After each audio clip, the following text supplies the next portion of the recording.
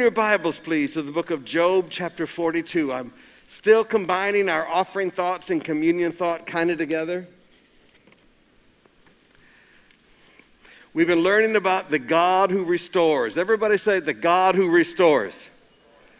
Our key verses have been Psalms 126, verse 1. When the Lord restored the fortunes of Zion, we were like those who dream. And you're going to see a little bit more about why people feel like they're dreaming today. Zechariah 9:12, return to your stronghold, O prisoners of hope. Today I declare that I will restore to you double. Everybody say, God has a double restoration for my family. Now we've talked about the need for restoration. We said that sometimes it's the devil and sometimes it's circumstances. In our text today, it was the devil who destroyed everything Job had. Job lost his health, he lost his wealth, he lost his family, he lost everything. And it wasn't reaping what he sowed. God said Job is blameless in all his ways. And then in chapter 42, he said, you have not spoken right to me like my servant, right about me like my servant Job has. Job was a good man. But sometimes the devil just tears things up around you. Sometimes the circumstances of life just tear things up around you. So then we began to study how God restores our comfort, the state of relaxedness within our soul. And then last week we looked at the fact that God restores full health. Everybody say full health. Gian, are you still here? Where's Gian? Stand up, Gian. This is a young man who had COVID. How many weeks in the hospital? 2 weeks in the hospital. Lungs were full of that pneumonia stuff from the COVID-19. Today, his lungs have no scars, no effects, nothing. God restored him to full health in Jesus' name. He's going to do a little testimony and we'll put it out in one of our evening services for you. But we've learned that God doesn't just make us a little bit better. God restores us to what kind of health? Now I'm going to take several weeks and begin to teach you about how God restores our fortunes. Job chapter 42, verse 10, and the Lord restored the fortunes of Job when he had prayed for his friends. And the Lord gave Job twice as much. How much? There's that double restoration. Twice as much. There's the double.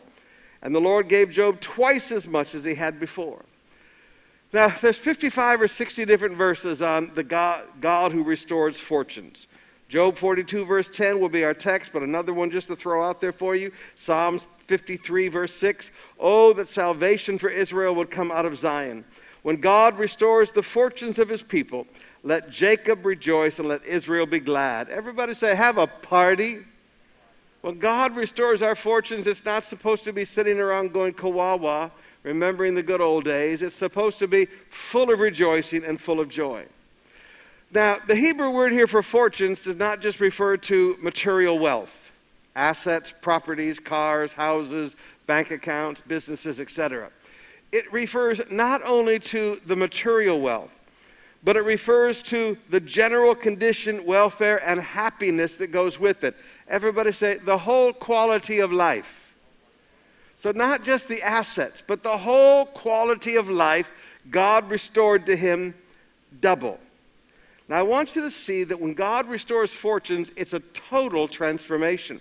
Psalms 126, verse 4. Restore our fortunes, O Lord, like the streams in the Negev. Now that little verse doesn't mean much to us. But to an Israeli, it is one of the biggest things you could ever think of. Now the Negev looks like this. And a little over half of Israel, the southern half, the area we don't ever go down into on Israel tour, looks about like this. Now it's not a desert, but it is very, very dry. It's not basically sand like the Sahara Desert or the deserts outside of Saudi or Dubai or whatever. It's very dry. It looks like dirt with no life in it and a lot of rocks. Rolling hills, craggy rocks. And you keep seeing all of these sharp cutaways, like right down in the bottom center. You see kind of a sharp cutaway going through it. That's a stream in the Negev. Everybody say a stream. Now, if you've ever been with us to Israel, as we drive through some of the barren places that look like this in the Jordan Valley, you remember those, it looks like cutaways coming out of the sides of the Rocky Mountains. Starting in November, when the rain begins to flow, all of those things, they're washouts. Everybody say, flash floods. So when the rain begins to flow across the Negev, there's these flash floods that fill up all the streams. And very quickly, starting in around November, it begins to look like this. Beautiful. What used to be just ugly, barren dirt and rocks begins to look like this. And it looks like this. That's a Sister Bev field. And it looks like this, all yellow for as far as you can see. And this happens every year. As the rains hit the Negev, they blossom with flowers. And it's almost an instantaneous thing. Now, when God looks at us and he said he's going to restore our fortunes like streams in the Negev, what he's talking about is that there are times in life when it is so difficult, it seems like it's impossible to survive in this environment. Things seem so barren in your life that you think that there's no life, there's no hope, there's nothing future that could ever be good happening in your life.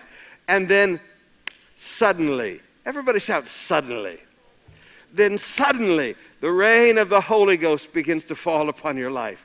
And all of a sudden, suddenly, that rain begins to fill up the streams in your life. And then suddenly, everything begins to grow. And then suddenly, everything begins to blossom in your life. Suddenly, everything seems to be going your way. Suddenly, business contracts are signed. Suddenly, the money begins to flow. You just look around and you're like one who dreams. Everybody say, like one who dreams. Now, this is how restoration happens. Barrenness is turned into fruitfulness like an instantaneous explosion happening. The restoration that God will bring in your life does not take years. It does not take months. It's a suddenly. It's a what? Say it again. Now this is how fortunes are restored. Fortunes are not restored like a little drip at a time. Fortunes are restored with a suddenly. Now, God asks some things from us for this suddenly to occur. I'm going to deal with one of them. I'll deal with the rest of them next week for the sake of time. Job 42, verse 10. And the Lord restored the fortunes of Job when he had prayed for his friends. And the Lord gave Job twice as much. Everybody say, when.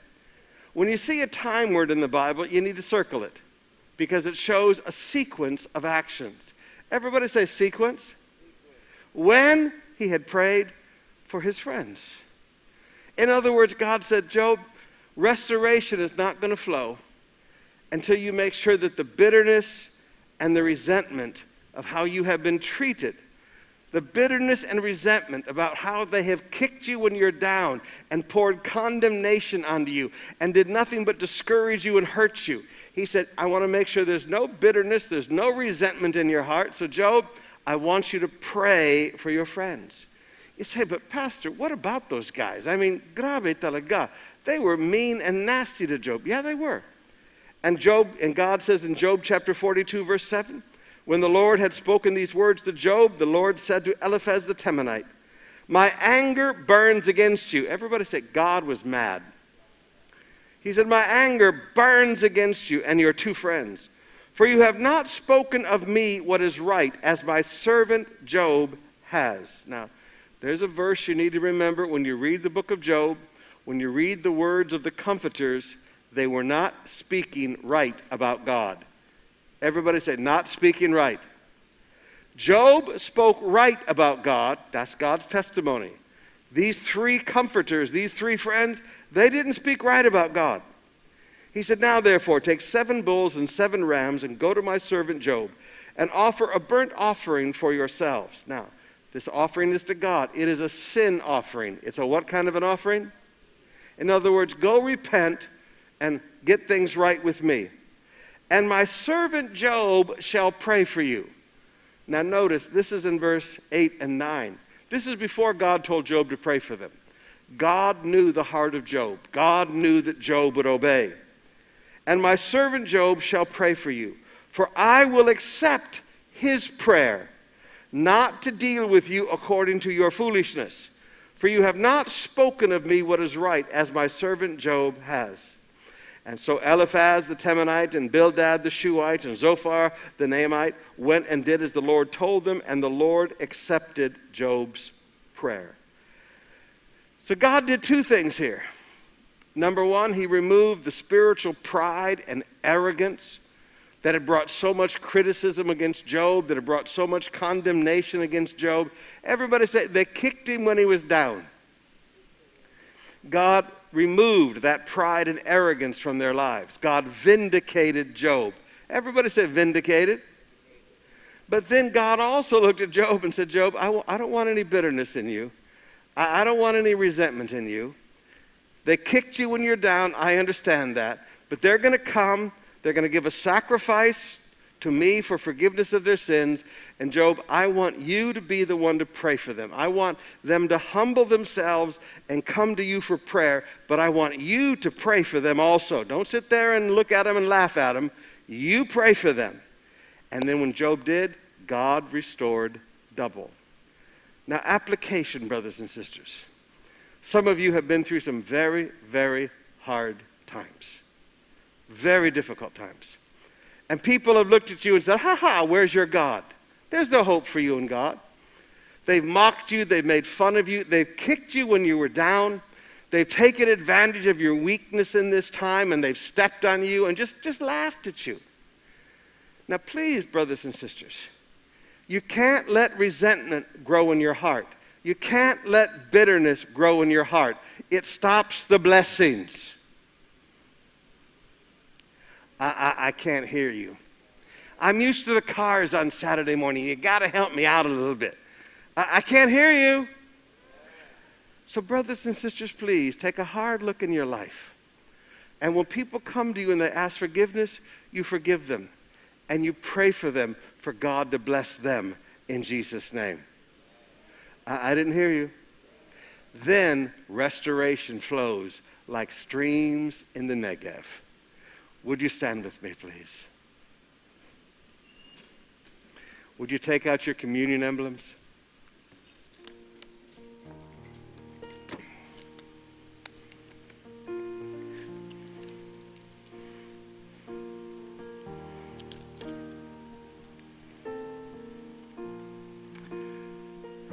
Would you take out the bread? The greatest restoration that has ever occurred was our salvation.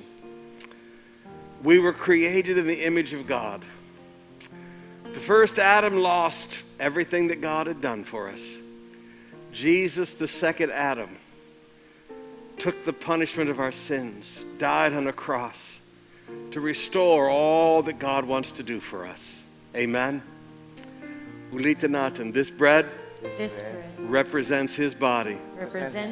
That was hung on a tree for me. To redeem me from the curse of the law. That the blessings of Abraham, the covenants of promise, would flow to my life. I remember what Jesus did for me. And I proclaim it in Jesus' name. Let us partake of the bread together.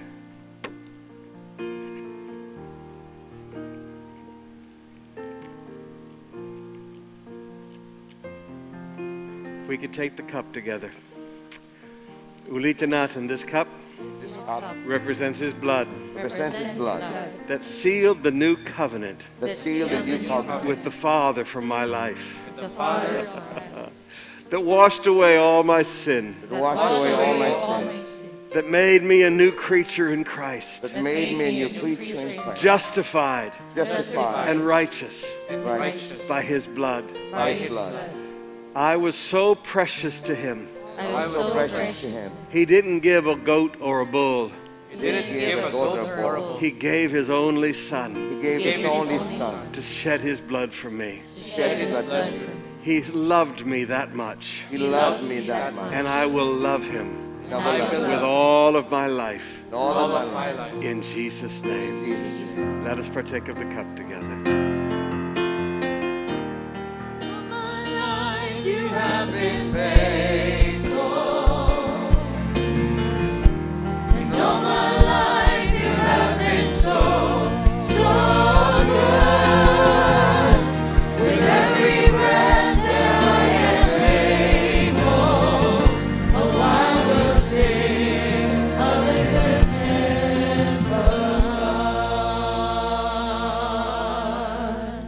Father, I lift you, your sons and daughters right now. Many of them feel like their whole lives is that Negev desert right now. But oh God, you've got such wonderful things in store for them. Oh, you're going to restore their fortunes, Father. Double. They're going to see business flow. They're going to see sales flow. They're going to see openings and opportunities and doors that they'd never dreamed possible. Father, let them see that suddenly. Let them see the reality of their God in their lives.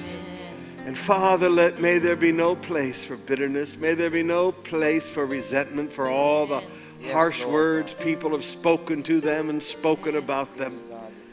But Father, let their hearts be soft and tender in your presence.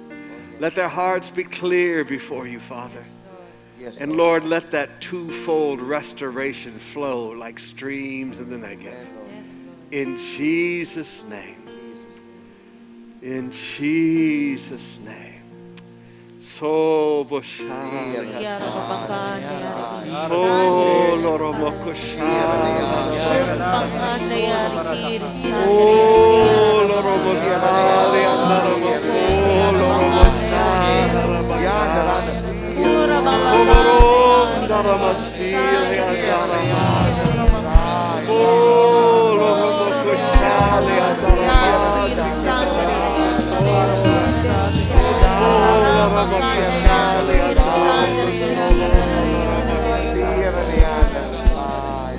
All my life you have been faithful.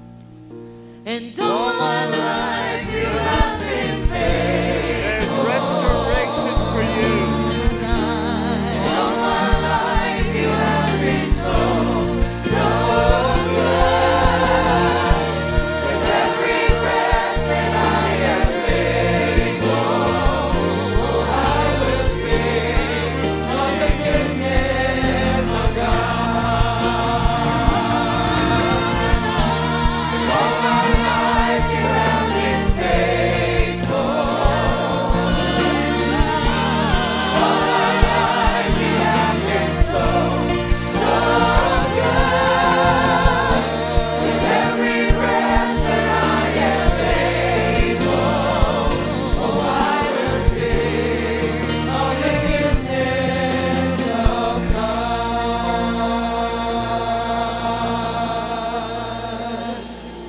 Look around at everybody and shout, God's got double restoration for me. God's got double restoration. How many of you believe that? Are you sure? Keep your heart right in Jesus' name. But Pastor, you don't know what they said to me. Look at what they said to Job. Grabe talaga. It can't be worse than what they did to Job. Please, brothers and sisters, keep your heart right. Think of all the things people said to Jesus. Wow. Think of all the things people said to the Apostle Paul. Sometimes I look at the young pastors and they're all hurt and upset, and I say, hey, they haven't stoned you and left you for dead yet. They haven't beaten you with rods yet. They haven't crucified you and killed you and buried you yet. You're ahead of Paul, you're ahead of Jesus. Just keep your heart right. God's got good things for you. Amen? All right, you may be seated. If you put your tithe in the red envelopes, your seed in the blue envelopes, here in Maine, south, east, north, whenever you're ready, come, bring your tithe and seed before the Lord.